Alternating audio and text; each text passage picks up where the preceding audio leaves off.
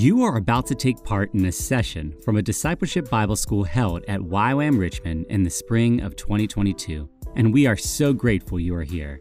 So much prayer went into every element of this course, from recruitment to content editing, and we are convinced you will leave this knowing God a little deeper. The Discipleship Bible School, or DBS, is an opportunity to survey the entirety of Scripture to discover God's redemptive plan for all of humanity.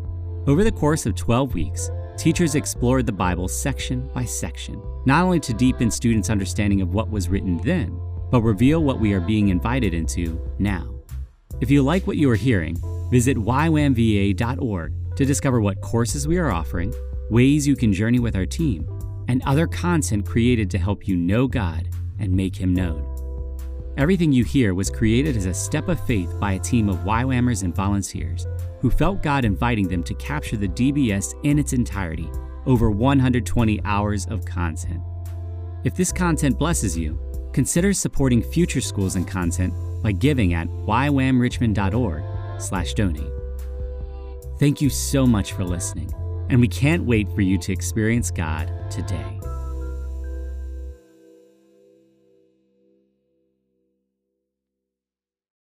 Matthew 21:45.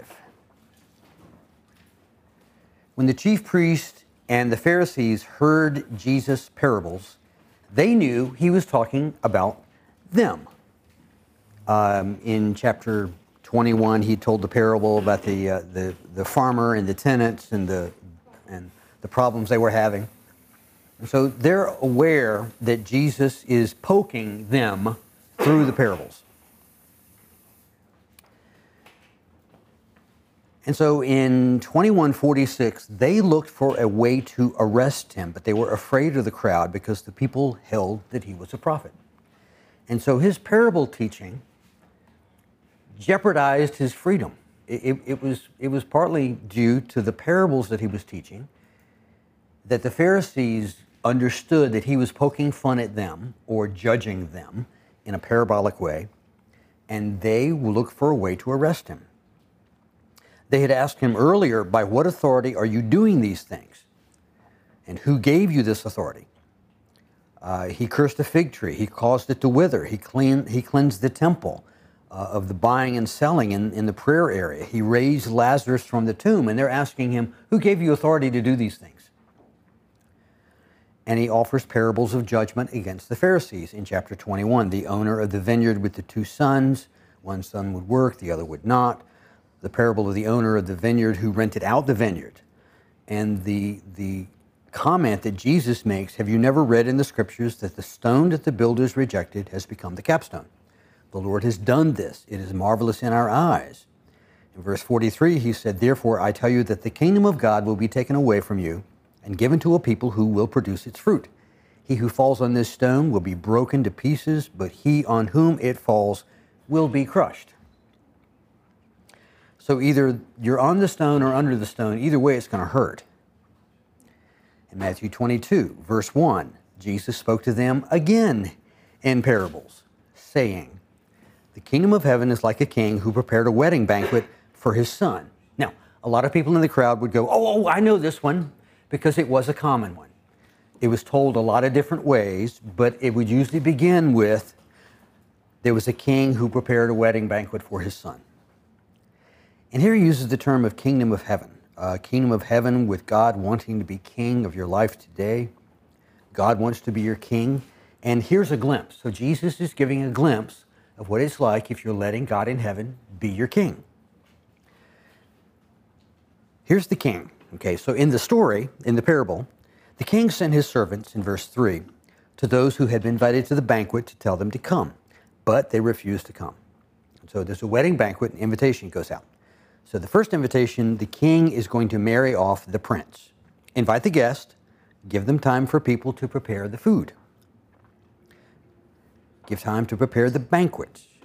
These guests refuse the invitation from their sovereign king.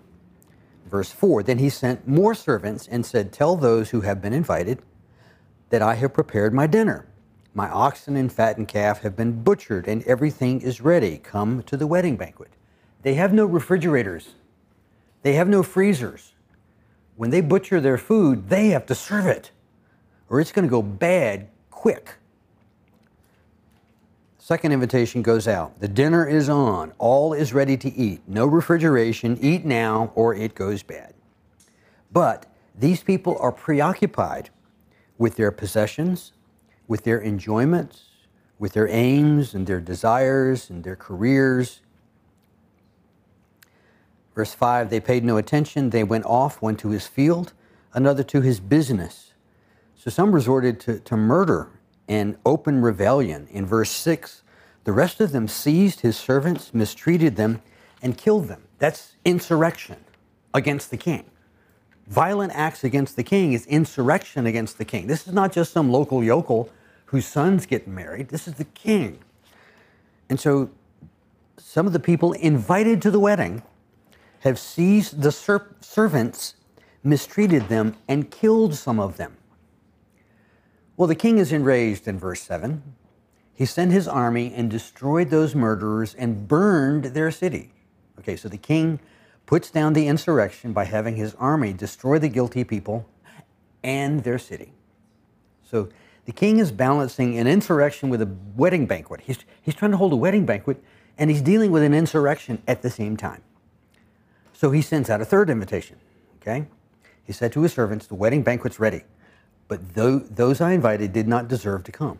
They showed they don't deserve to be here. So go to the street corners and invite to the banquet anyone you find. So the meal is prepared, everything's ready to eat, no refrigeration, eat it now or it all goes bad. The people on the preferred list, the A list, and the B list, both showed they were undeserving because they dishonored the king. So, invite anyone you can find. Go to the street corners, invite them, good or bad, without regard to any previous condition or lifestyle or relationship with the king, loyal or not, religious or not, okay?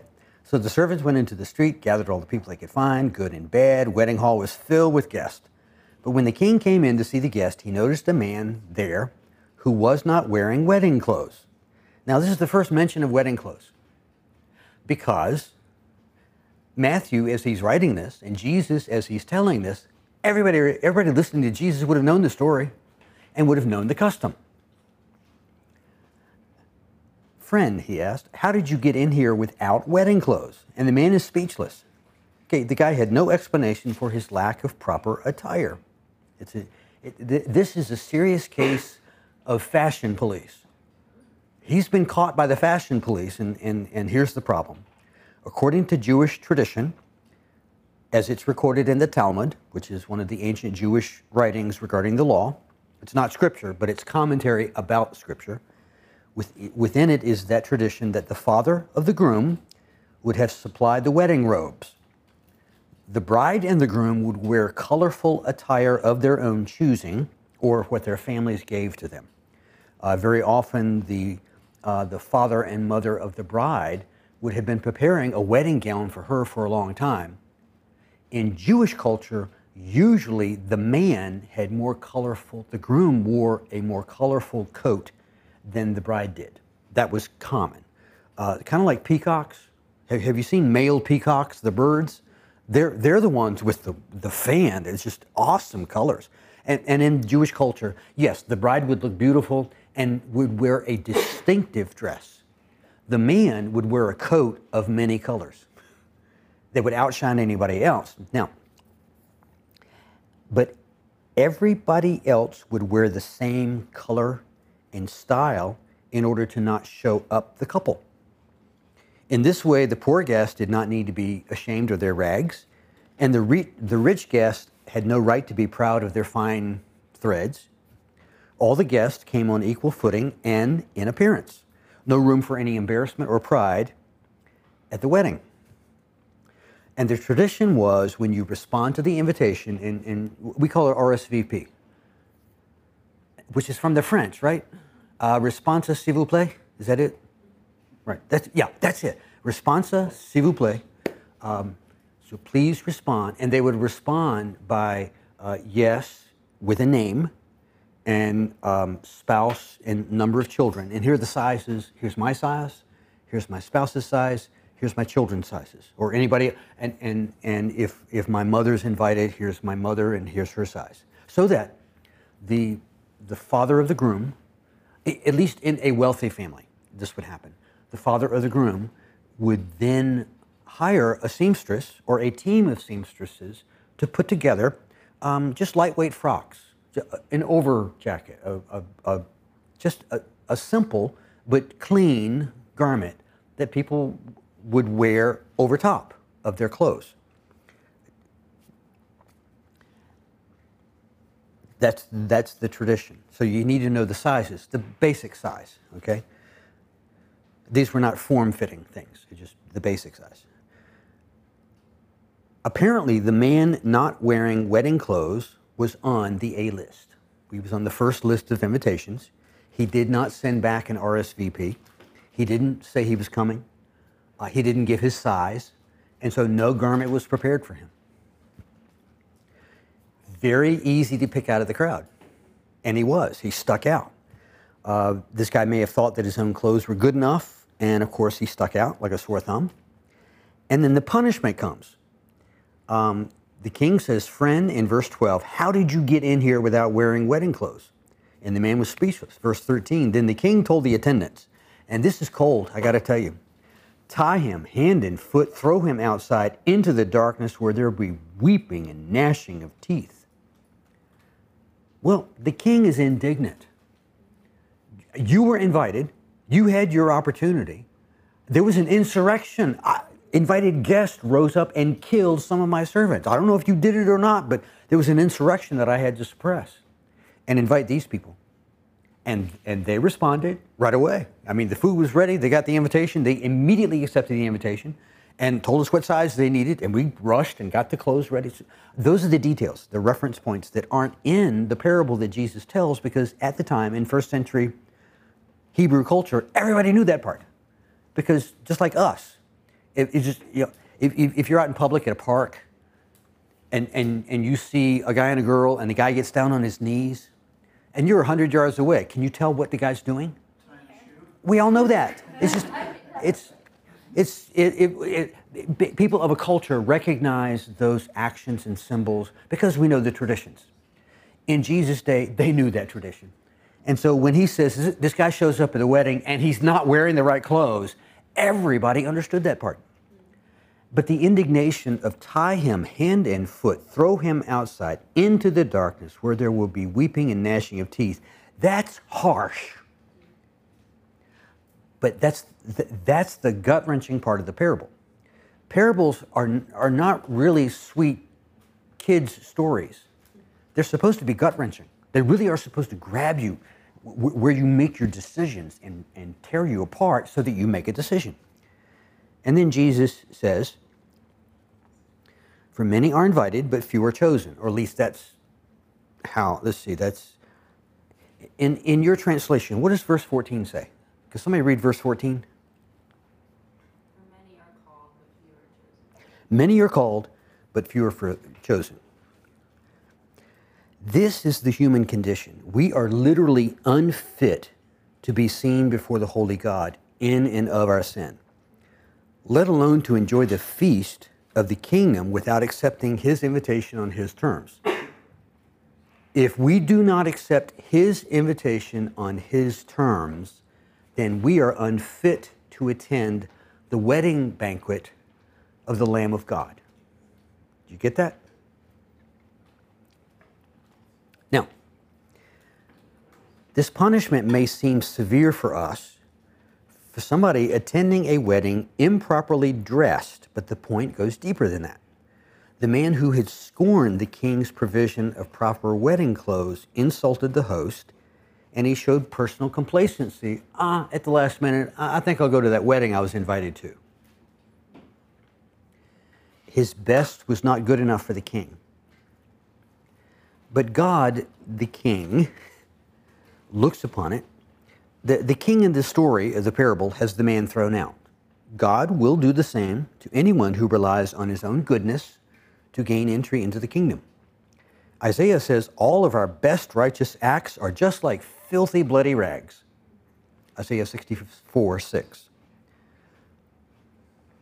Isaiah also said, I delight greatly in the Lord. My soul rejoices in my God, for he has clothed me with garments of salvation and arrayed me with robe of righteousness, as a bridegroom adorns his head like a priest, and as a bride adorns herself with her jewels. And so, the prophets included the imagery of how beautiful a wedding is with all the adornment and the clothing. But our human condition is we can't put together the right garments to get into the wedding banquet of the Lamb of God.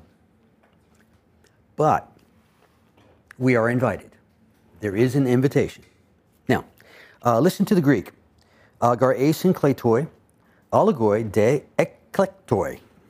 Eklektoi. And this is where people latch onto it and say, well, there are the elect. And the elect are those that God wants at the wedding. And everybody else is not the elect. And therefore, they're not chosen. And I think it's a misunderstanding of the wedding, which is what this guy did in the story. He misunderstood the relationship that he needed to have to say, I've heard the invitation to have relationship with the king. I accept the invitation to have relationship with the king and attend the events that the king wants me to attend. I'll sign the invitation and I will return it. I will do the response s'il vous plaît and my size. And who's coming with me? I'll do whatever the invitation. And when the invitation is then returned to the father of the groom, he makes a pile of the eklektoi, the people who accepted the invitation, the people who chose to attend. How does God know who the chosen are? The people who turned back an invitation, who signed it, who did an RSVP, who accepted the invitation.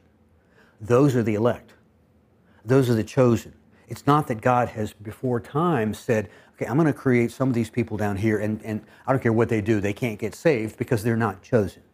That's a strange philosophy that doesn't fit the Hebraic understanding of Scripture. God sends out invitations, and those who accept the invitation will be welcome. If any, bless you. So, I accept the invitation. Rejecting God's invitation constitutes a deliberate insult against his dignity and should not be surprised to be tied hand and foot, thrown outside into the darkness with weeping and gnashing of teeth in a very real and horrifying sense. God will severely punish those who turn away from his kindness. The arrogant may spurn God, but God invites the lowly to the banquet table. You're welcome to come in. Every person who accepts the invitation on God's terms is welcome in, and you get wedding garments, and there's the food, there's the table, sit, eat, enjoy. So the Pharisees went out and they laid plans to trap him in his words because they understood this one. They understood that he was pointing at them as unworthy to God's invitation. Good people who presume their eternal destination without relationship with Jesus are ignoring the truth. Religious people who insult God's grace by presuming upon their religion without truly honoring Christ will be banished into outer darkness. Ouch! The call is an invitation to repentance. And the chosen are proven so by the fact that we accepted the invitation. We have responded to the covenant. And it's not hard to respond to the covenant. Believe and receive. Believe that Jesus is Lord and receive him in your heart, in your life, in your walk, in your devotion as Savior, as Master, as King. It's not all that complicated. I know we can make it complicated, but there are some conditions. Okay, I know a lot of people talk about the unconditional love. Well, salvation has a couple of conditions. Believe, receive, confess him as Lord. Okay, these are not unreasonable conditions, but there are conditions. There are actions we're supposed to take and keep. We are to maintain that relationship that we have with the Lord. That's a condition. If anyone come after me, well, deny yourself, take up the cross daily and follow. Well, that is a condition. It's not an unusual condition. It's not an impossible condition. It's a relational condition. Any long-term relationship has daily maintenance. And if you think that's not true, well, get married, okay? And discover very quickly, this requires maintenance? I thought we got married. Well, yeah. Well, there was a wedding. Well, yeah. That was the beginning. It's a life of daily. And in Christ, it's a life of daily. It's the long obedience in the same direction. So, this wedding banquet has that point of an invitation goes out. Not everybody accepts the invitation. Those who accept the invitation have chosen God, and God has chosen you because He chose you by the invitation going to you. You have sealed that relationship by accepting that invitation. And my name, my size, how many are coming with me, and turning it back in. So it goes into the pile. In the book of Revelation, it talks about the Lamb's Book of Life. And your name is written in the Lamb's Book of Life. How does God know you're chosen? Well, your name is written there because you returned the invitation. And so I hear theologians and people argue about the elect of God and predestination versus sovereignty of God, and people have made it more complicated than it ought to be. And just it becomes a philosophical debate instead of a parable. Look at the parable. The Pharisees, I mean, they accepted this as a slam against them, as an insult against them, and it was. Because Jesus was indicating that they were not receptive to the king and to the wedding banquet. So, the point is, do not scorn the king's son. Do not dishonor the king's son. Now, you and I know Jesus, king's son, right? So were the Pharisees understanding that Jesus was claiming to be the son of the king? In a sense, yeah. And that's pretty bold to be putting out a parable like that. If that's what he means, of course they're going to be upset. And his disciples should be going through the mental process of, wow, this whole king thing. It took a while for them to wrap their head around it. God has provided the feast of the kingdom. It's the wedding feast for his son. The invitation goes out far and wide to every language and nation and tribe. If a person rejects it, they miss the party. If they think they can rely on getting in on their own fitness, their own achievements, their own prestige, their own position, they'll wind up getting thrown out. Many are invited, but not everybody accepts the invitation. Our response to the invitation is the demonstration of our chosenness. And Jesus is initially speaking about the Jewish religious leadership. So he chastises them for their lack of integrity. And the main charge is displayed in the parable of the two sons earlier, which points out their inaction in the vineyard of Israel. And the parable of the tenants points out their disloyalty to the landlord. So there's a whole series of parables there that come down hard on the religious leaders. Okay? So that's how I look at the wedding feast and what it means to be elected by God, chosen by God. It's that please come, please see Jesus as Lord, please recognize him as the promised Messiah. Will you accept the invitation to bend your knee and confess with your tongue that Jesus Christ is Lord, and let him be that in your life? Well, that puts you in the chosen category.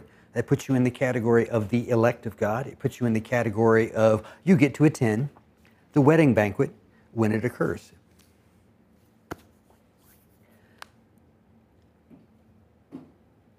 Okay. Any questions on that? What time is it? 4:35? Okay. Yes.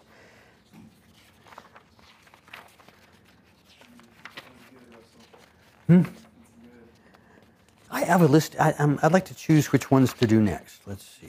Let's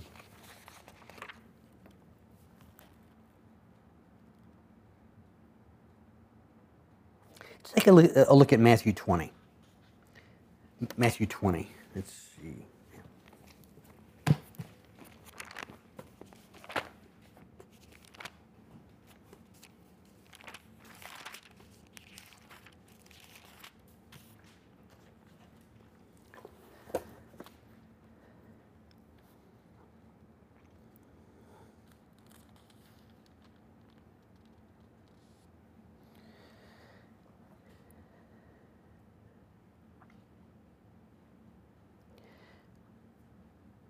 Will somebody read the first 5 verses of Matthew 20? Matthew 20, 1 through 5. For the kingdom of heaven is like a master of a house who went out early in the morning to hire laborers for his vineyard. After agreeing with the laborers for a denarius a day, he sent them into his vineyard. And going out about the 3rd hour, he saw others standing idle in the marketplace. And to them he said, "You go into the vineyard too, and whatever is right I will give you." So they went, going out again about the 6th hour, and the 9th hour he did the same. Okay. Somebody want to read 6 through 8?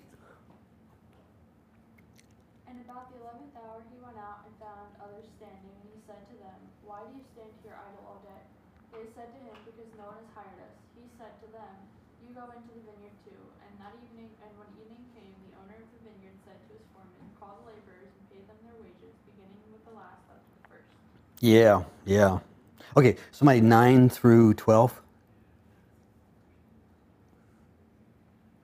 And when those hired about the 11th hour came, each of them received a denarius.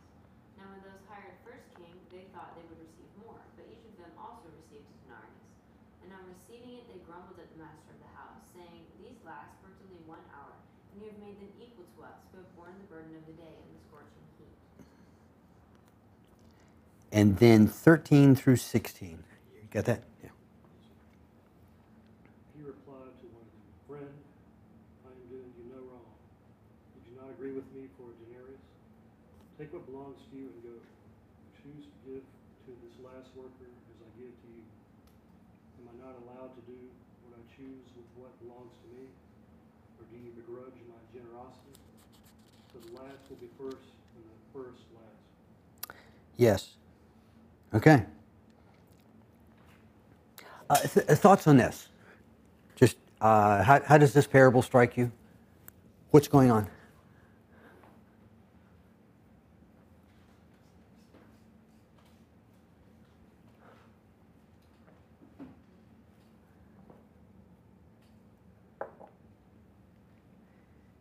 The workers who worked longer got paid just as much as the workers who only worked a little bit. And at first that kind of seems really unfair. Who does it seem unfair to? The people who worked the longest. Yeah. So there's the rub. Okay. Okay. Can you look at the context? Can you see the situation in the ministry of Jesus that brings forth this story? What is he teaching? What's the dialogue? What has just been said by him or somebody else just before the parable?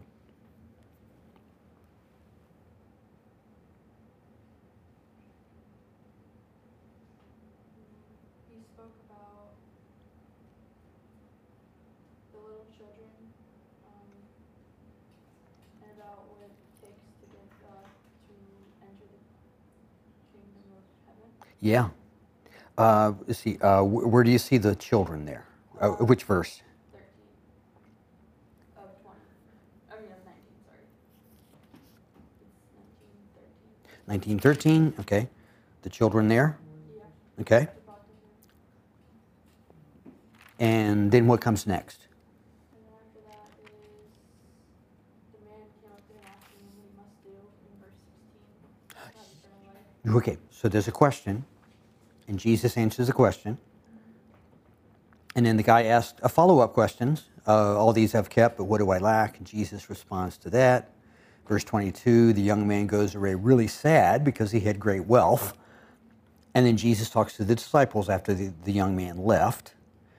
The disciples heard what Jesus said, and they have a question. So we've got a series of questions that Jesus answers. When Jesus said, again, I tell you, it is easier for a camel to go through the eye of a needle than for a rich man to enter the kingdom of heaven, verse 24. Disciples heard this. They were greatly astonished. They were freaked out. Who can be saved? So Jesus looked at them and said, with man this is impossible, but with God all things are possible.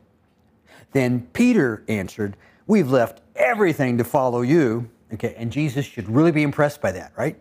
We left everything to follow you. And he asked a question. What then will there be for us? So we got questions from the young man, from the disciple, from Peter specifically, in the context of the children and the rich young man. So that's the context leading up to the workers in the vineyard. Okay.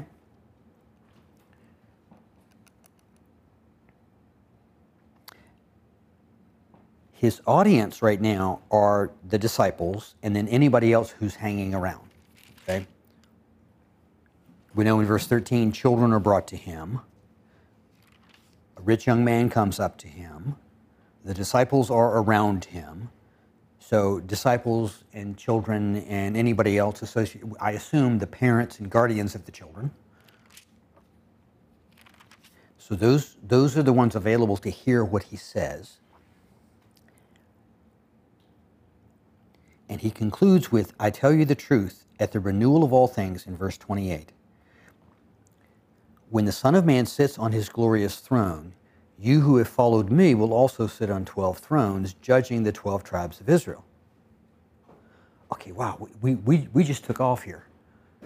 The thing about the rich man getting into the eye of the needle, the camel and the eye of the needle thing, he's just taken us to somewhere cosmic. When the Son of Man sits on his glorious throne, you who have followed me will also sit on 12 thrones, judging the 12 tribes of Israel. Okay, it sounds to me like he's talking to the disciples. And they should be all sitting there going, cha-ching, yeah, okay, finally arriving. And everyone who's left houses or brothers or sisters or father or mother or children or fields for my sake will receive 100 times as much and will inherit. Okay. And if I were sitting there, I'd be listening for him. He just talked about receiving 100 times and will inherit. I'm expecting land, cattle, flocks of sheep, because that's where you had assets and wealth. Inherit eternal life. Can't take that to the bank, but in the long term, eternal life, sweet. But many who are first will be last, and many who are last will be first. Then he says, the kingdom of heaven is like. Okay, we have our parable. So there's the context. So he's replying to the context of the children brought to him and the rich young ruler, and we've left all things to follow you. And then what we just read in here, the kingdom is like the landowner. Went out and hired people. Now, in ancient Hebrew culture, everybody had a sundial. Sundials is how they kept time.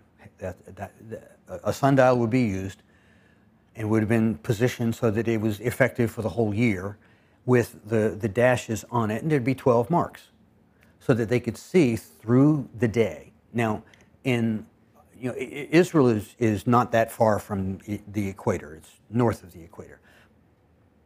But the movement would be faster in the winter months and slower in the summer months. But they still would measure according to the notches on the sundial.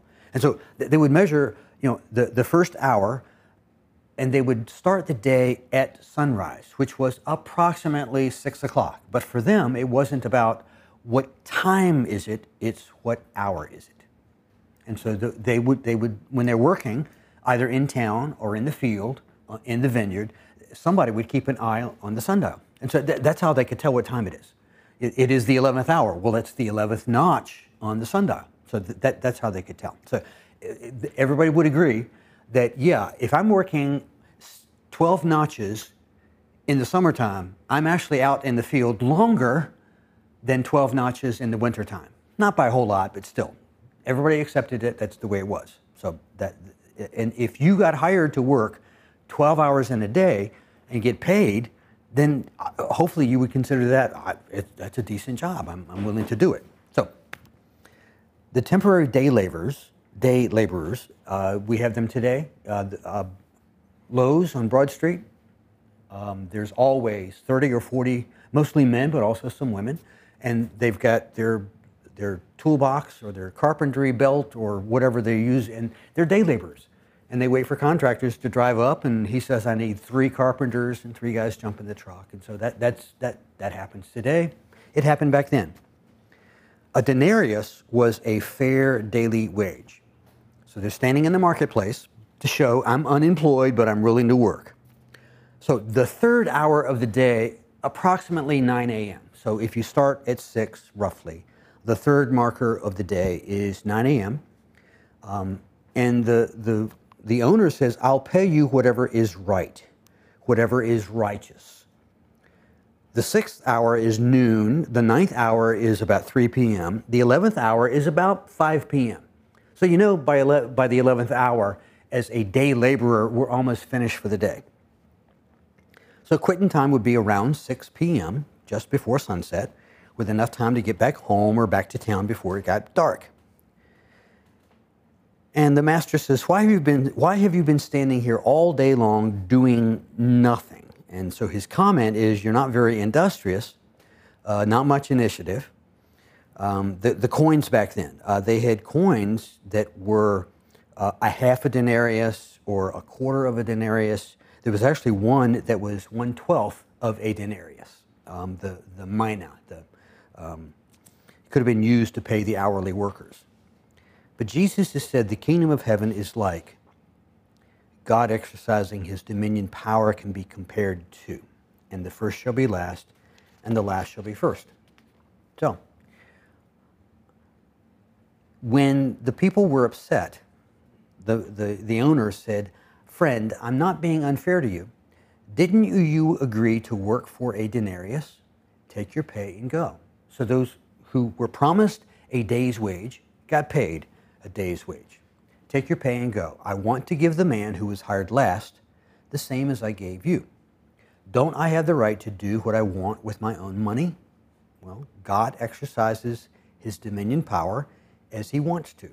The grace of God is extended by his covenant, and it is sufficient and righteous. There's no such thing as 1/12 grace. It's grace. No one gets 1 hour's worth of grace. Instead, we get eternity with him. My grandmother, my father's mother, lived to be 89 years old. She told me that she accepted Jesus when she was 4. And so she lived 89 years. And the first 4, she was a child. And so she was following Jesus for, 85 years. And she was a godly woman, devoted to the Lord, committed, a woman of prayer. She was a Bible teacher at her church, and a model for me, just a great reflection of the grace of God. When she was young, she met a young farmer, and he courted her, and he presented himself to her as a church-going man, and they got married, started a family. He developed an alcohol problem, and he wasn't Christ-centered. I loved my granddaddy. He was a sweet man to me, but he wasn't godly or Christ-centered. But he was married to my grandmother, and once she was married to him and she discovered he really wasn't a spiritual man the way he had pretended, she and he raised 8 children together. My father was one of them. And she was a godly, faithful woman, and she always prayed for her husband, Willie, my granddaddy. And they were married for 55 years. One night they were in bed and he was thirsty. He got up and he went to the kitchen to get some water. And while he was in the kitchen, the Holy Spirit convicted him of his sin. And he knelt down on the kitchen floor all by himself in the middle of the night and prayed that Jesus would save him. And Jesus did. He got up off the floor, walked into the dining room, and the Holy Spirit reminded him of some other things in his life that he needed to repent of.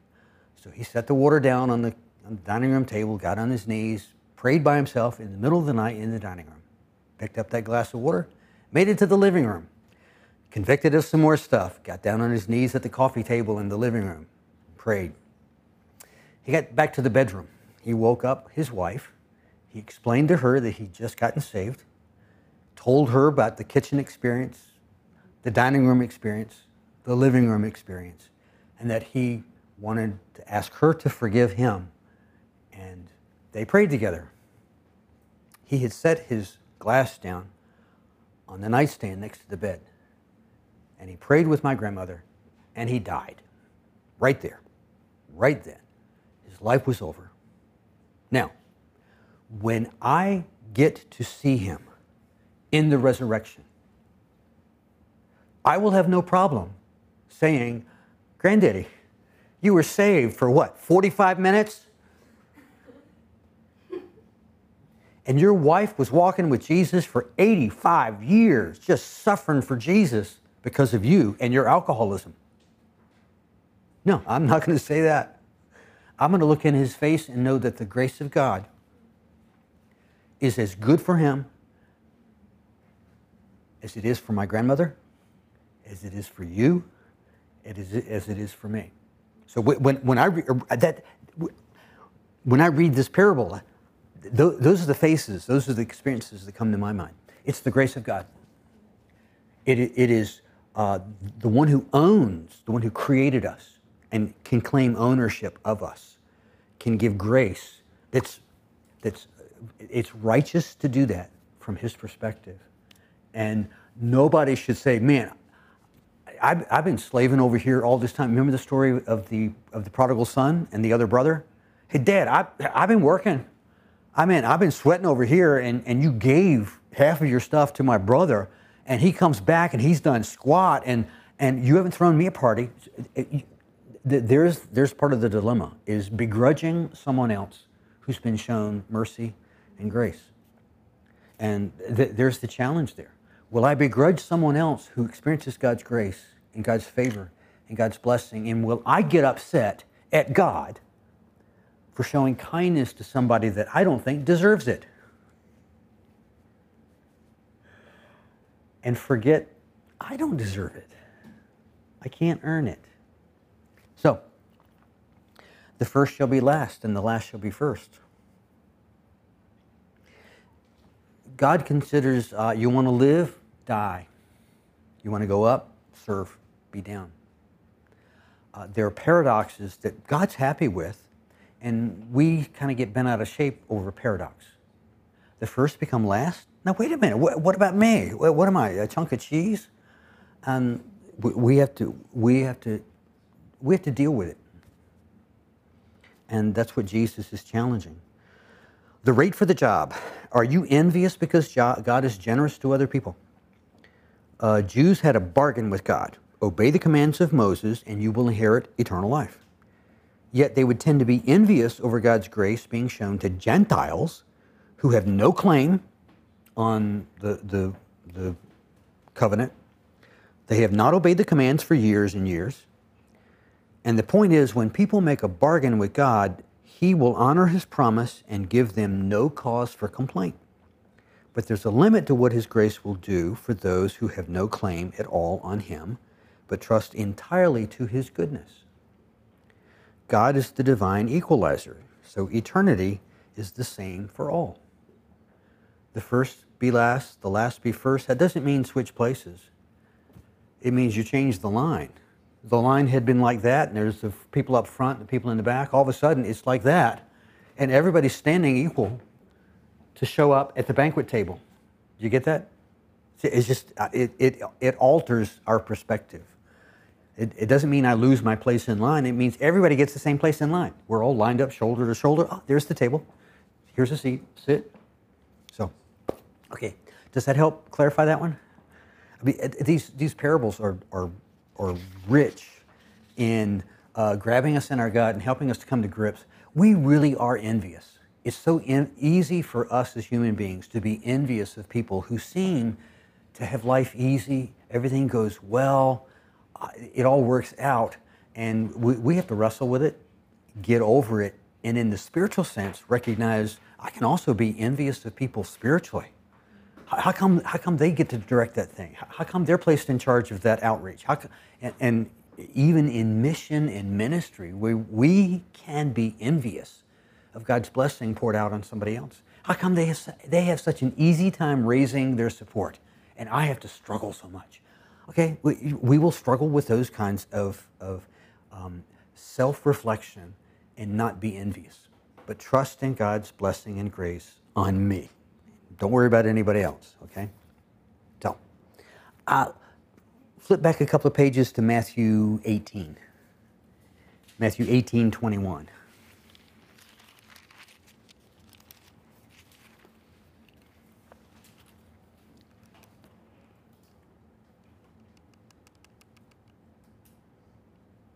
Okay.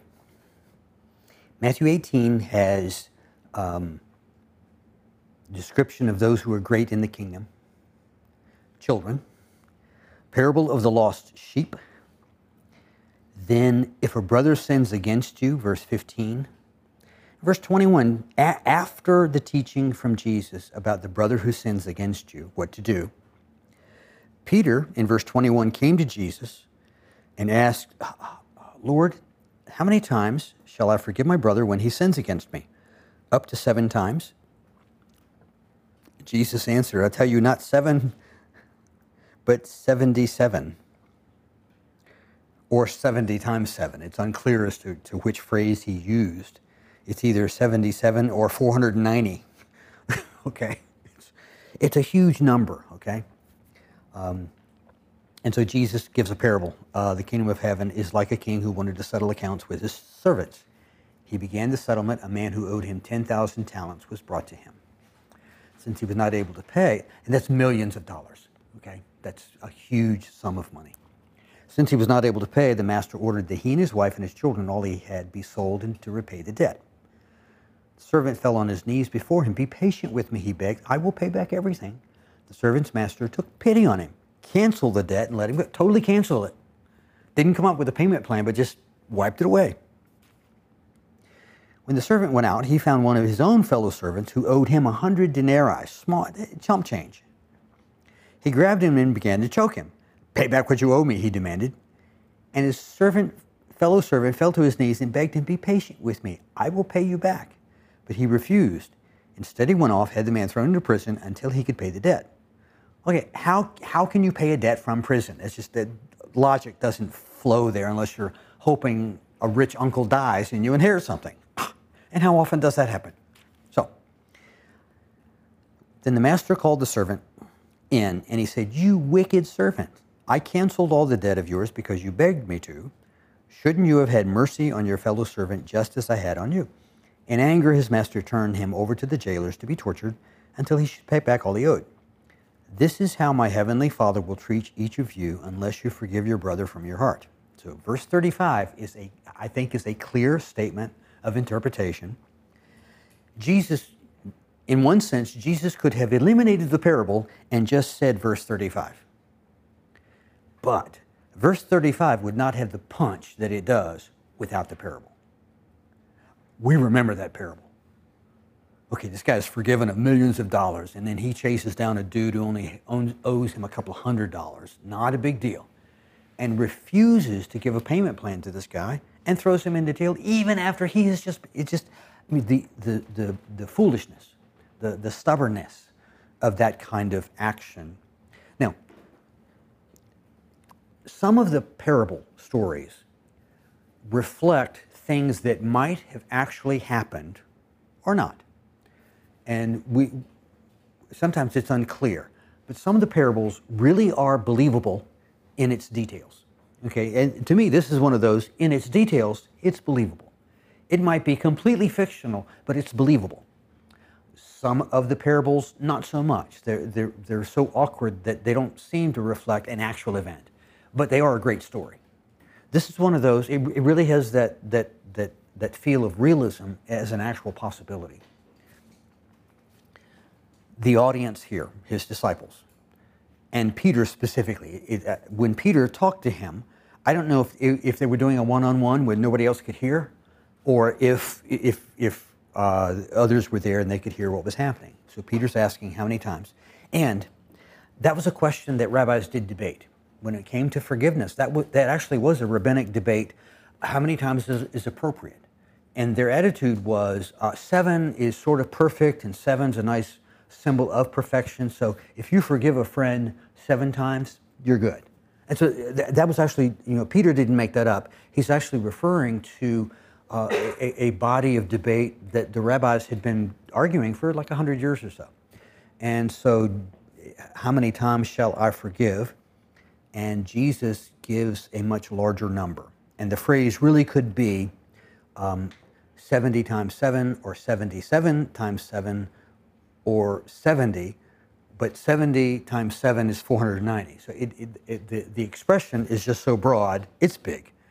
With the idea that... You lose track of it way before then, so it's kind of influence. Right. A number so large that you're going to lose track unless you're really retentive and obsessive. And you're like, okay, 387, okay, I got that. Okay, some people, they are like that, but most of us, we would lose track. And that's the idea.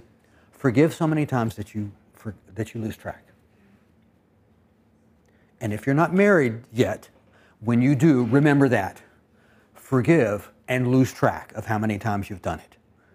Just trust me in this. You'll thank me later, okay? And Write that one down. right, okay. Okay, some of the rabbis said 4 times. Some rabbis said 7. Jesus just goes way, way beyond the norm.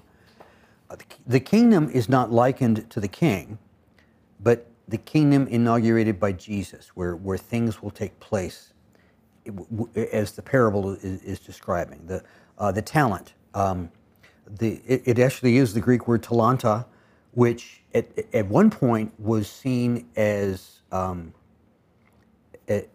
gold. Others saw the talent as silver. There's a description in a Greek document, the Attic Salon, that identified it at that time would have been $1,080, but with inflation that would be $10,800,000. So if it's a gold talent, according to that Greek document, it's $10,800,000. If it was silver talent, it would be $16,250,000. So anyway, a huge sum of money, millions of dollars, whereas a few hundred denarii would be dollars, maybe less than $100. Placing the woman and the children on the auction block would not raise that much money. It would be less than 1 talent. So selling the family into debt would not pay it off. So Jesus is saying, this is how my heavenly Father will treat each of you, unless you forgive your brother from your heart. This is how you will be treated unless you forgive your brother from your heart. That's verse 35. So that's the interpretation of it. Great parable. It's supposed to sock you in your gut and go, wow, man, I do not want to go down that path. I don't want to do that. Well, that's the idea. You make a decision. I don't want to ever want to behave that way. When I have the chance to be merciful to somebody, may I show them more mercy than I was shown.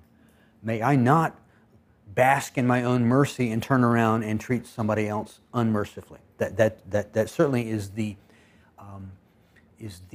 personal response we can make, recognizing that I want my Heavenly Father to treat me with mercy. And you mean He expects me to show mercy to others? Yes. Okay, I got it. From my heart, that's what I'm going to do. Therefore, the main point, be forgiving, forgive others, be merciful, be quick to forgive, be in a hurry to forgive, rush to forgive. Forgive without keeping score. Oh boy, when you get married, that becomes important. So trust me, we've been married 45 years. Next week is our 45th anniversary. Forgive without keeping score. Okay?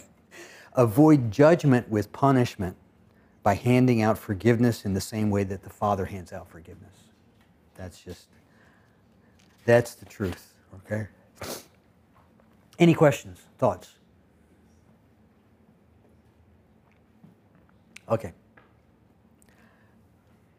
Any favorite parables you want to look at and just dive into and you find what the interpretation is?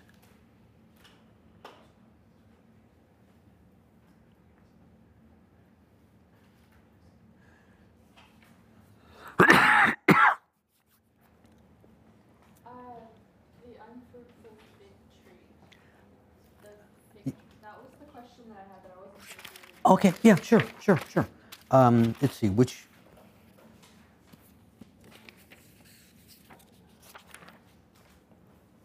verse, which passage? Well, it's in a couple, but Matthew 21, Matthew 21.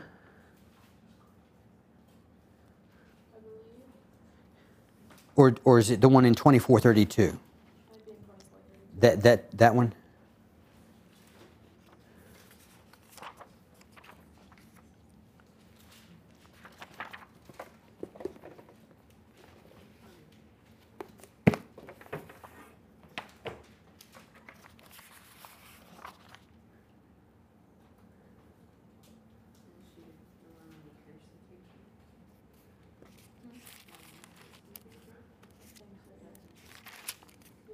He cursed the fig tree in 21.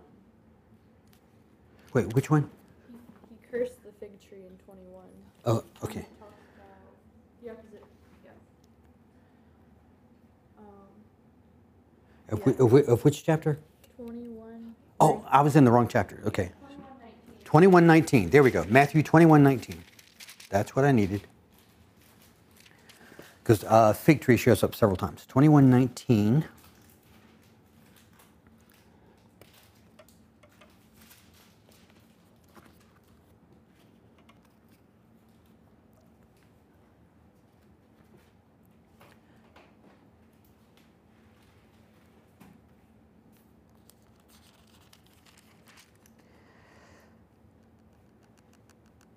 Okay, let's take it from the beginning of chapter 21.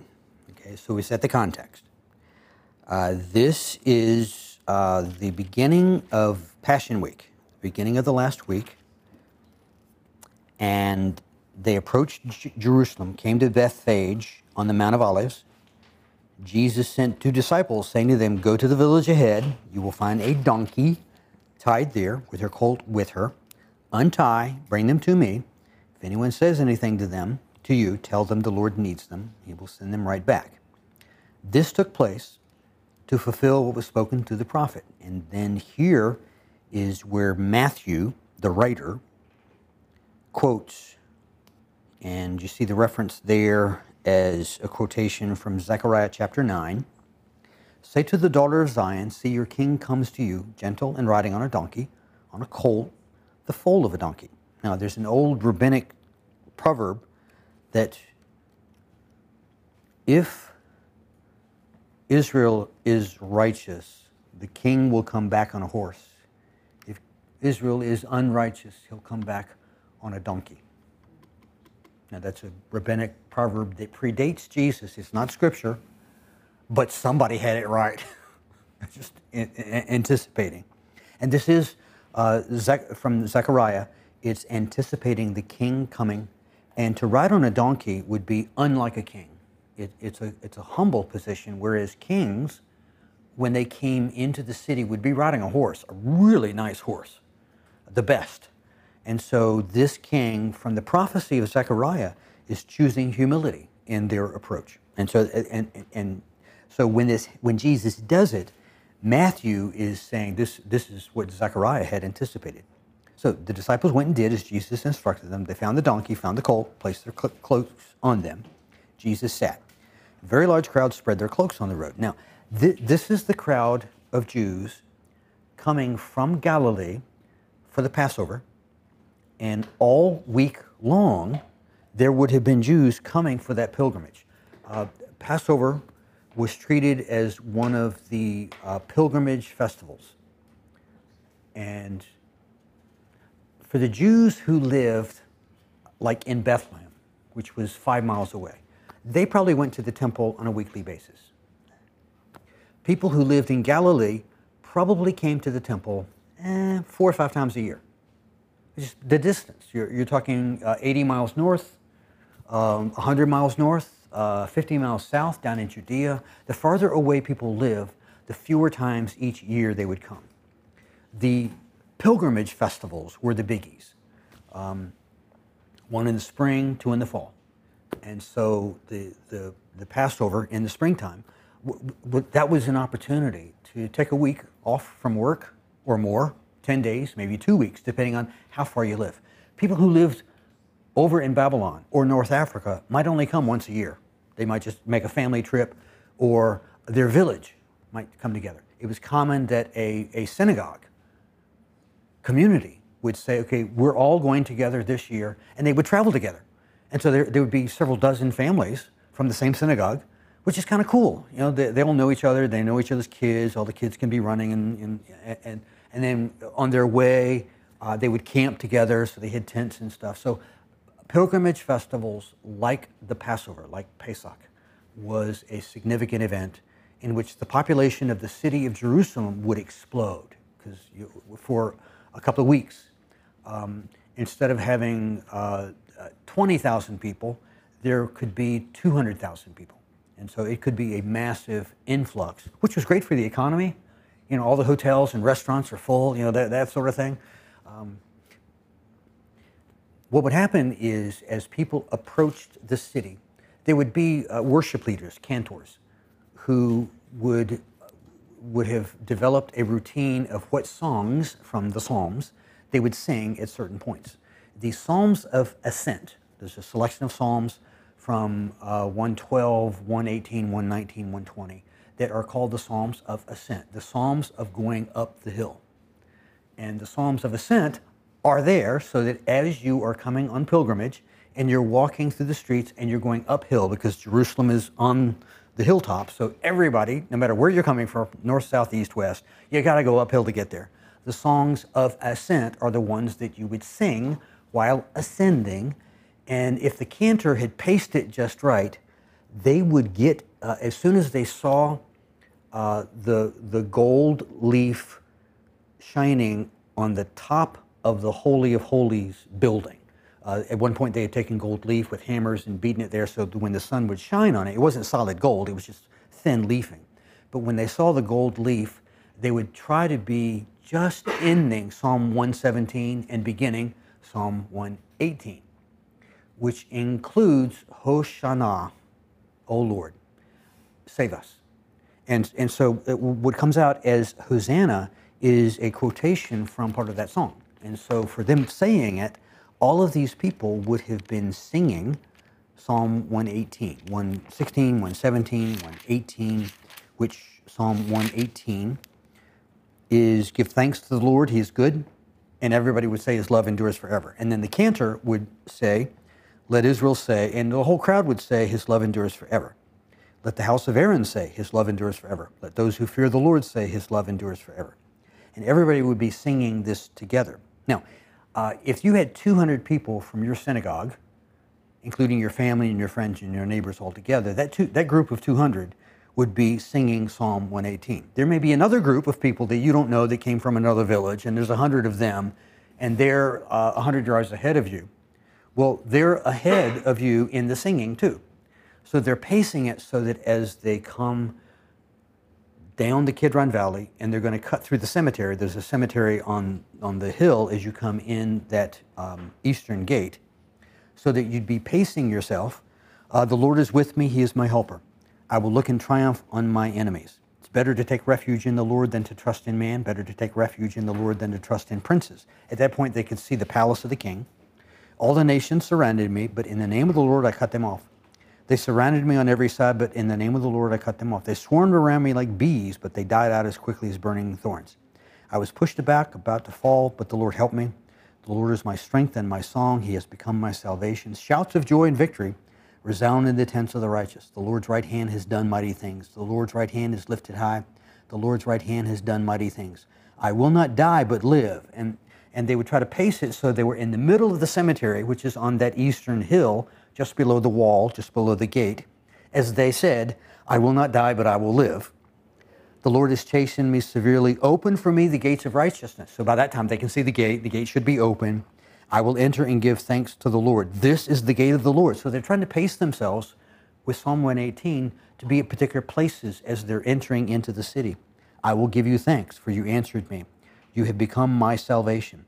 The stone the builders rejected has become the capstone. At that point, they hope to be passing through the gate, and there's the capstone above the gate. The Lord has done this. It is marvelous in our eyes. This is the day the Lord has made. Let us rejoice and be glad. And at that point, they're entering into the city itself. They still have to go up a street and an alley before they get into the temple, but they've passed through the gate, and they shout, O Lord, save us. O Lord, grant us success, which in Hebrew is Hoshana. O Lord, save us. which comes out now as Hosanna. And so the disciples went and did as Jesus instructed them. They brought the donkey and the colt, placed their cloaks on them. Jesus sat on them. Verse 8, a very large crowd spread their cloaks on the road, while others cut branches from the trees and spread them on the road. This was not a normal part of the pilgrimage. They're adding some features because they realize something different is happening here. And Jesus, every time he would have come on a pilgrimage festival at Passover, they would have sung Psalm 118. But the crowds that went ahead of him and those that followed shouted, Hosanna to the Son of David. That's new. Hosanna, everybody was going to be shouting Hosanna. The people up in the crowd above them and ahead of them, they would have heard it a minute before.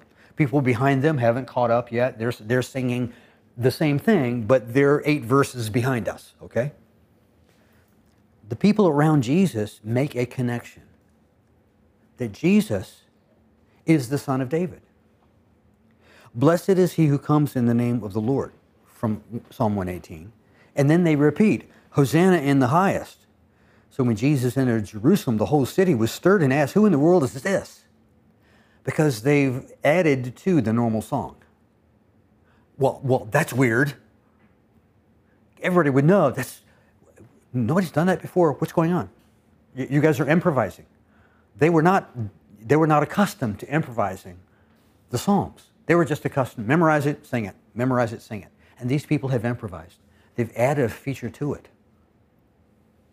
That's become normal for us, right? In worship, we're accustomed to improvising. Back then, not so much. But they're doing it because they realize there's a significant difference here. Jesus is adding a feature to it. So they enter Jerusalem, and the crowds are answering, this is Jesus, the prophet from Nazareth in Galilee. So he goes to the temple, and he goes to where they're buying and selling things. Now, the buying and selling of things is not a bad thing. A lot of people had traveled a long distance, and they want to bring a perfect offering. Now, at home, let's say they lived in Alexandria, North Africa, and they wanted to bring a lamb, but the journey, it's going to be tough on dragging a sheep around. It might get damaged, might get bruised, and you don't want to bring a bruised animal to the sacrifice. So instead, they took their sheep at home in North Africa, sold it at the market, took the money, put the money in the pocket. When they get to Jerusalem, there will be shops, there will be shepherds selling undamaged animals, so they can buy one there. And for years, there were markets on the western side of the wall, the retaining wall. There was a whole alley of markets. It was a perfect Middle Eastern bazaar in which you could buy sheep, lamb, goats, turtle doves, ox, whatever, oil, salt, the different things that you would need for the offering and for the sacrifice. For people who came a long distance, they wouldn't drag that stuff with them. They would bring money and buy it because there were markets there. 3 years before this story right here, the Sadducees, who controlled the temple, had given themselves a business license to begin operating one of those markets inside the temple itself. Never been done before. The Pharisees hated it. The Pharisees opposed it. But the Sadducees controlled the temple. The Sadducees attended the temple. The Pharisees would attend the temple, but the Sadducees were appointed by the Roman government and were given responsibility to rule the temple and ran the police force, the temple guard. And the high priest was always appointed by the Roman government from the Sadducee party. So the Sadducees gave themselves a business license to open a market in the temple building. And a key here is when people brought their annual coin, their offering for the Passover, they would bring a coin that had no graven image on it. The only place to get that was from the port city of Tyre. All of the Roman money had carvings of whoever the emperor was or the local general. They had carved images on it of people. And the Jews did not want to bring those coins into the temple. And so the money changers in the market outside the wall would change money. Just like you go through airports now and you exchange currency from one country to another. The markets outside of the city wall would change money. Nothing wrong with changing money, because if you carried Roman coins in your pocket, you'd want to empty your pockets and get the nondescript coins, because the Romans forbade the Jews from having their own coins. They weren't allowed to mint their own money at that time. And the only place in the world they could find under Roman control that made money that had fruits and vegetables on it was the city of Tyre. And so money changers would send their boys up the coast, go to Tyre, take all the Roman money and exchange it for the fruits and vegetable coins, bring it back to town and exchange it for a fee. It costs money to change money, so for a fee. Well, the Sadducees said, well, we can do that just as well in the temple, which means anybody who went into that area to change money was bringing Roman coins in their pocket into the temple area to go to the market in the temple area. Jesus shows up and he thinks this is a bad idea to have this market in this place in the area designated for Gentile prayer. Okay, remember in the temple there were zones and you had to stay in your zone. The Hebrew men and boys had a zone. They could go the closest to the altar.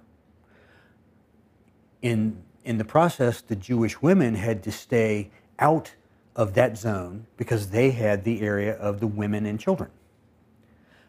Behind that zone was the zone for the Gentiles who were curious about God, who had not converted to Judaism yet, but they were interested. Well, they were restricted, and there was a wall, a knee wall. There were openings so that the Jewish women, Jewish men could pass through, but there was a marked area for the court of the Gentiles. Gentiles who wanted to seriously consider Yahweh, but had not converted yet. That is where the Sadducees set up their market, in the court of the Gentiles prayer area. So Jesus goes where they're buying and selling the animals, the sacrificial animals, and there's nothing wrong with selling sacrificial animals downtown, outside the temple. There's nothing wrong with exchanging money downtown, outside the temple. Not a problem with that. Jesus had a problem because of where it was. It is written to them, my house will be called a house of prayer, but you're making it a den of robbers. So what he's upset about is what they're doing, where they're doing it. They should not be doing it because it's pushing Gentiles out of the way. Because it was as far as the Gentiles could get and see way, way over there the altar of sacrifice. And the worship team, they can barely hear the worship team back here, okay? At least the Jewish women could get closer to the worship team, and the Jewish men and boys could get even closer. So it's pushing them farther away from the presence of God. The blind and lame came to him at the temple. He healed them. Chief priests, teachers of the law saw the wonderful things. And the children continuing to shout in the temple, Hosanna to the Son of David. Okay, saying Hosanna is scriptural. That comes right out of Psalm 118. Save us, O Lord. But to identify him as Son of David, that was the radical part. And they're identifying him as that. Do you hear what these children are saying, he asked. And Jesus replied, yes. Have you never read? Oh, is it okay? Yeah, thank you. Have you never read, from the lips of children and infants, you have ordained praise? And he left them and went out to the city in Bethany, where he spent the night. So there's the flow of the context.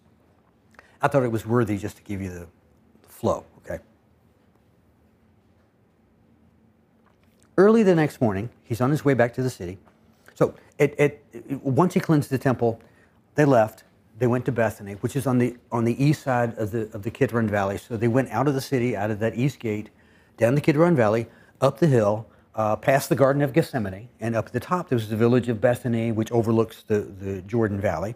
So it's out of town. It's quieter. It's really pretty at night. It's just a really beautiful place. So he's early in the morning on his way back to the city. He's hungry, and he sees a fig tree by the road. He went up to it, but he found nothing on it except leaves. Then he said to it, may you never bear fruit again, and immediately the tree withered. Now when the disciples saw this, they were amazed. How did the fig tree wither so quickly, they asked. And Jesus replied, I tell you the truth, if you have faith and do not doubt, not only can you do what was done to the fig tree, but you can also say to this mountain, throw yourself into the sea, and it will be done. If you believe, then you will receive whatever you ask for in prayer. Wow. Okay. You got the cursing of a fig tree because it's got no figs. Because it just has leaves on it. And then he's talking about throwing a mountain into the sea. And you'll be able to curse fig trees also. So tell me what questions you have about that event. I just don't understand why he cursed the tree. Like, could it have just been it wasn't ready to produce? Okay. Now,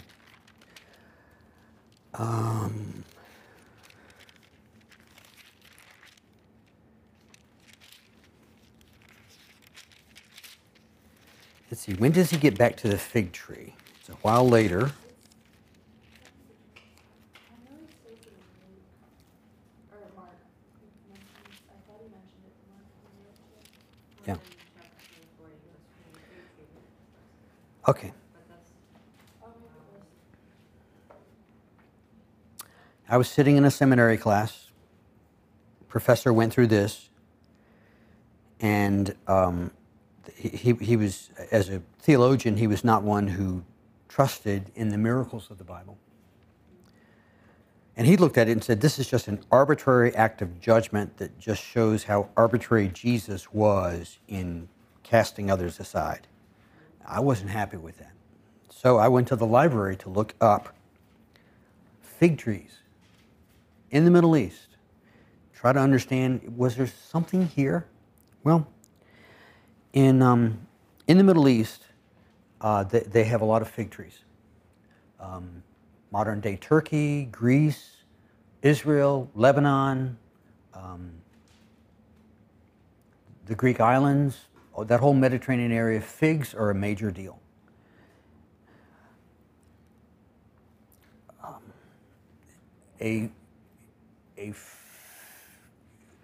When figs are grown, or when olives are grown, or when grapes are grown, those who tend them know what to look for. With grapes, there's a shape of the leaf and the size of the flower that tells you if you're going to get a grape on that particular limb. Same thing with olives. You know, the shape of the leaf and where the flower comes out tells you what's going to happen. With a fig, if there is no small nubby nut-like thing, it sort of looks like a bud, but it doesn't blossom. If it doesn't come out with that bud, then a fig will not grow. But if there is that bud on it, they actually come along and they snip the bud so that the fig can grow. If it has only leaves and it doesn't have that little bud, that little nubby small nut shape on it, it's not going to bear anything at all. So if there's a branch with leaves and no nubs, then you snip that branch so that the other ones are getting all the life. With vineyards like that, you cut away the sucker branches so that all of the nutrients are going to the branches that show potential. If it only has leaves and it doesn't have they call it a tosh. If it doesn't have the tosh, that pre-nubby thing that you're supposed to snip off, just the nubby thing, and at that point on the branch, that's where the fig comes out. If you don't snip it off, it very likely won't have any figs on it. And people who have orchards, whether it's grapes or olives or figs, they all know that. They know specifically when to look and what to look for. And they go around with little pruners. There's a special pruner with it's a little crooked shape on it for the figs. Just perfect little tool. You just quickly snip, snip, snip. If there's only leaves on the whole thing and there's no of those little nubby things, a good fig farmer would actually come and uproot the whole thing. Why bother with it? So if it only had leaves and had none of the nubby things, and we're talking about April, if it doesn't have the little nubby tosh in April, then in late May, early June, it will not have a fig. And so that's when they would go around. When is this? April. And so Jesus he's helping the farmer out. So it's not an arbitrary act of judgment, but it symbolizes God's looking for some indication that some fruit will come someday. And a good fig farmer knows he wants fruit in May, June, but he will know by April if there's potential. And he can see the potential with the little tosh, nubby, nut-like looking thing, if there's going to be a fig in 6 to 7 weeks. Jesus comes along and found nothing on it except leaves. And so all the people of the day, they're like, this is not arbitrary. He's actually doing a kindness to the fig farmer guy because, he's doing the labor. May you never bear fruit again. And immediately the whole tree withered. Now, there's the freaky part. Jesus spoke, a tree died. Well, a farmer would have come along and he would have gone through the labor and the struggle of uprooting. And if you've ever tried to pull up a little bush or something, it's not easy, okay? So he just withers the thing. How did the tree wither so quickly? Well, it was a miracle. So I tell you the truth, if you have faith and do not now doubt, not only you can do what done to this fig tree, but you can also say to the mountain. Later on, he's going to indicate that what was done with the fig tree was an example for Israel. That if they do not show the potential for fruit, they run the risk of being withered. Now, the thing about say to this mountain, I know some people talk about moving mountains and we just need to have the faith to move mountains. I think it's significant that Jesus said this mountain. What mountain was he standing on? What mountain is Bethany on? Jerusalem is on Mount Zion. Then there's the Kidron Valley separating Jerusalem from Bethany. Bethany and the Garden of Gethsemane are near each other on the same hill. Do you remember the name of that hill? Mount of Olives. Gethsemane, olive press, okay. Mount of Olives. And according to Zechariah, when Messiah comes back, the Mount of Olives will be split, half in one direction, one in the other. He's standing on the Mount of Olives, and he's inviting people to pray for the Mount of Olives to be split. So some people apply this to whatever difficulty I'm facing in my life is like a mountain, and we can move mountains. Well, that's a cool sentiment. It makes a nice Hallmark card, but I don't think that's what he's saying. I think he's referring to Zechariah, the mountain being cast into the sea. If you believe it, you will receive whatever you ask for in prayer. And the whatever, I think, is about Jesus coming back, about the return of the Son of Man. And so if you want to pray about something, you want to pray about mountains moving, pray for the return of the Son of Man. When the Son of Man puts his foot on the Mount of Olives, it's going to split. That's the first point on earth that the Messiah touches when he comes back, the Mount of Olives. And Jesus is on that mountain, and he says, say to this mountain. So I don't think he's speaking metaphorically about the mountains in your life as struggles. I think he's literally talking about the mountain that we're standing on right now, which was Olivet, which is where Bethany and Gethsemane were. So he cursed the fig tree because he saw there was not the potential of bearing fruit, which becomes an illustration of Israel and how there wasn't a lot of potential for bearing fruit. Or at least that was the risk. Okay? But thank you for asking. I hope that helps. Okay. Yeah. Is it the same answer in Mark for the same parable? Wait, which one? Mark 11. Mark 11. 13.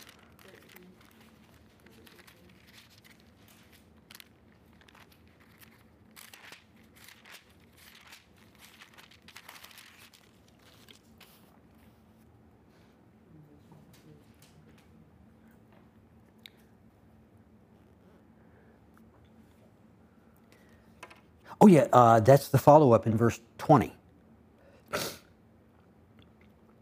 In the morning as they went along, in Mark 11:20, they saw the fig tree from the root. So on the next day, Peter remembered and said to Jesus, Rabbi, look, the fig tree that you cursed has withered. Have faith in God. I tell you the truth, if anyone says to the mountain, when you stand praying, hold nothing. And so he instructs them to show forgiveness. And I'm trying to remember where they come upon the fig tree the next time, when he does indicate it's a description of Israel. It's before he's arrested, but it's not the next day. And I don't see it right now, so I'll look for that tonight, okay?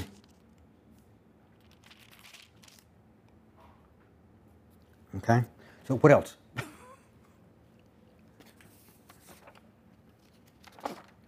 Yeah. Ask you about like the parable of Lazarus in it.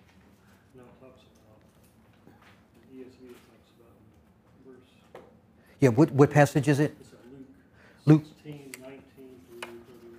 Luke 16. 19 through 31.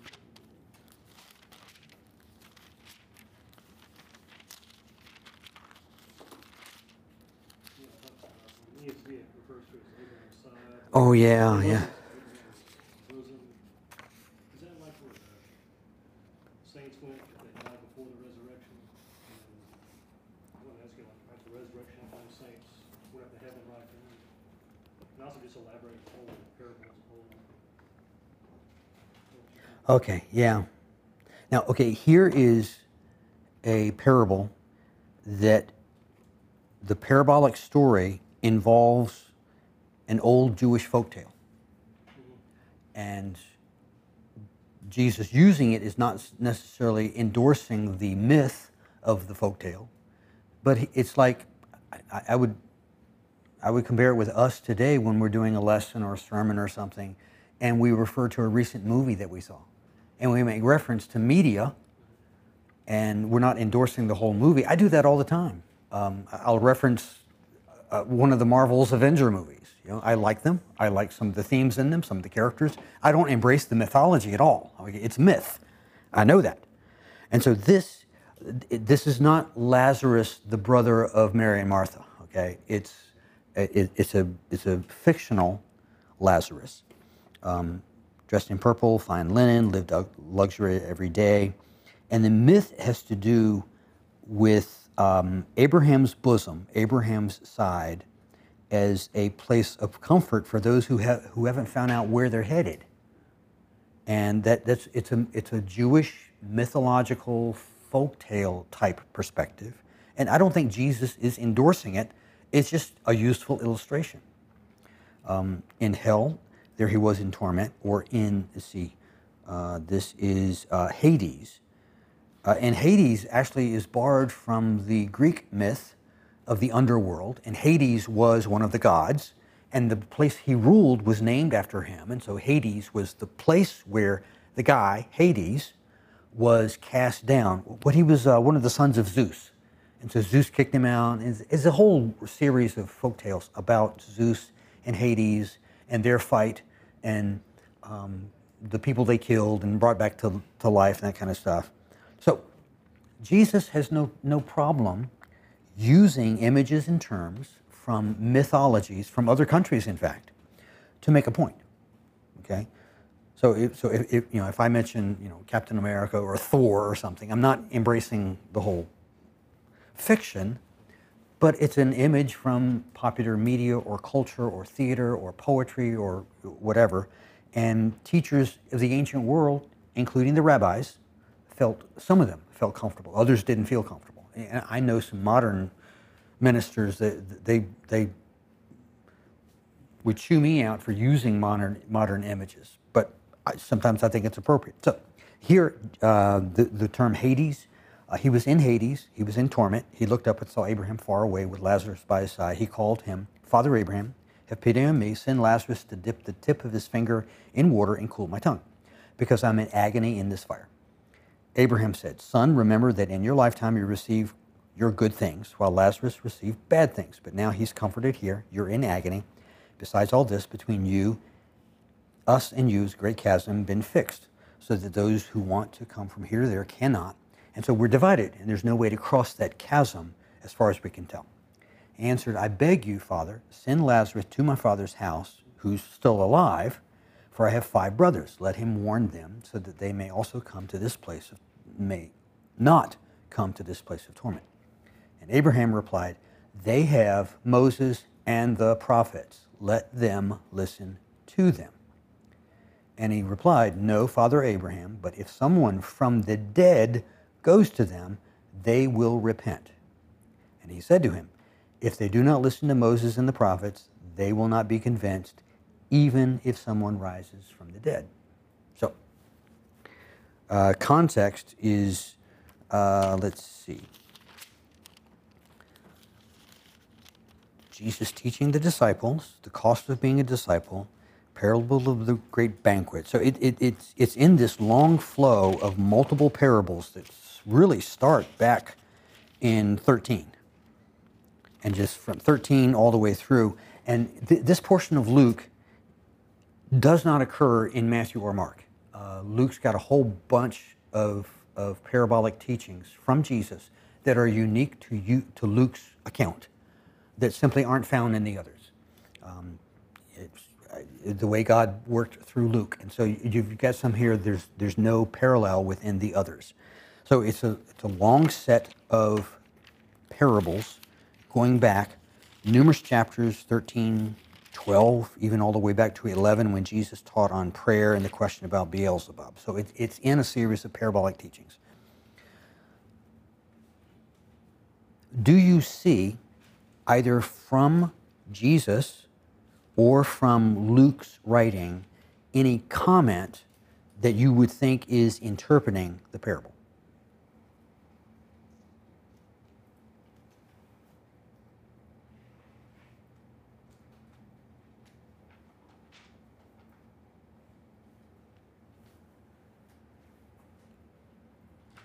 It's not so clear, is it? There's certainly nothing from Luke, because we get nothing more from Luke until chapter 17, verse 11. That's when Jesus has finished up with unworthy servants who've only done our duty. And then Luke narrates, on his way to Jerusalem, Jesus traveled along the border between Samaria and Galilee. And then we have the 10 who were healed from leprosy. So there's nothing of comment from Luke, the writer. And there's no additional comment from Jesus about the parable. But in the parable, look at verse 31 very carefully. In the parable, you've got a dialogue between Lazarus and Abraham. Now, it's not a literal conversation. It's a story crafted to make a point. And Abraham, in this story, says, if they do not listen to Moses and the prophets, they will not be convinced, even if someone rises from the dead. And I would say that is the interpretation. That is the comment that gives meaning to the passage. And the glaring truth is, there were those in Jesus' day who were so adamant against him. Their opposition was so vile and so passionate from their perspective that they rejected the testimony of the resurrection, and they may have seen him risen from the dead, alive, and yet they still were convinced that it was not true. And so it is a classic prophetic expectation that some will reject him because they're so committed to their agenda that they reject truth, they reject revelation, they reject resurrection, even if they see it or people that they know testify to it. That is a reality. And so the request was, please send somebody, and maybe they'll listen to somebody. Let him warn them so that they will not, so my brothers will not also come to this place. Well, they've got Moses and the prophets. That's enough. And he said, well, please send somebody from the dead. Well, that was God's plan, to send somebody from the dead. That is Jesus. But the final statement is, if they do not listen to Moses and the prophets, and Jesus resurrected in fulfillment of the promises of Moses and the prophets. And yet, still people are not convinced. Regrettably. And I've tried to argue some people into the kingdom. I'm not good at it. I'm not good at arguing people into the kingdom. I've been pretty good at the kitchen table, telling my story, a testimony of what God's done in my life, or in my children, in my family, in my church. telling the testimony, stories that are built upon Scripture and apply Scripture. And time and again, people at the kitchen table have said, I want that. I want that in my life. And all of my philosophy, all of my Greek and Hebrew meant nothing at that point. It was about sharing a story that persuaded them. Some people won't be persuaded. And that's the punchline of this parable. Some will not be convinced, even if someone rises from the dead. But the fact is, in verse 30, if someone from the dead does go to them, they will repent. That hope is a proper hope. And that's our story, that someone has come from the dead. Jesus conquered death and sin and hell, and it will lead people to repentance who can be convinced. But some people won't be convinced. It's a question of why. Okay?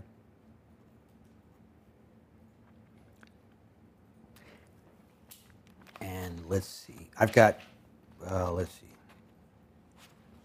Well, there's certainly more parables. What I want you to see is that any of you can tackle the parables and then look at the context to see what the flow is, what's happening at the time of his ministry, dialogue, conversation, the last event, the last miracle, and see, does he provide a comment? And we just saw here, it wasn't so much Jesus offering a supplemental comment, it's that he's actually embedded the comment in the parable itself. And so I think that last statement there is as if it's a dialogue between dead Lazarus and dead Abraham. With Abraham, Jesus has put the words in his mouth as one vouching for the reality of somebody not being convinced. And so it is possible for the human writer to offer the interpretation, or for Jesus to embed the interpretation in the parable itself. Okay. So interpret the parables and feel comfortable doing it on your own. You don't have to go too far.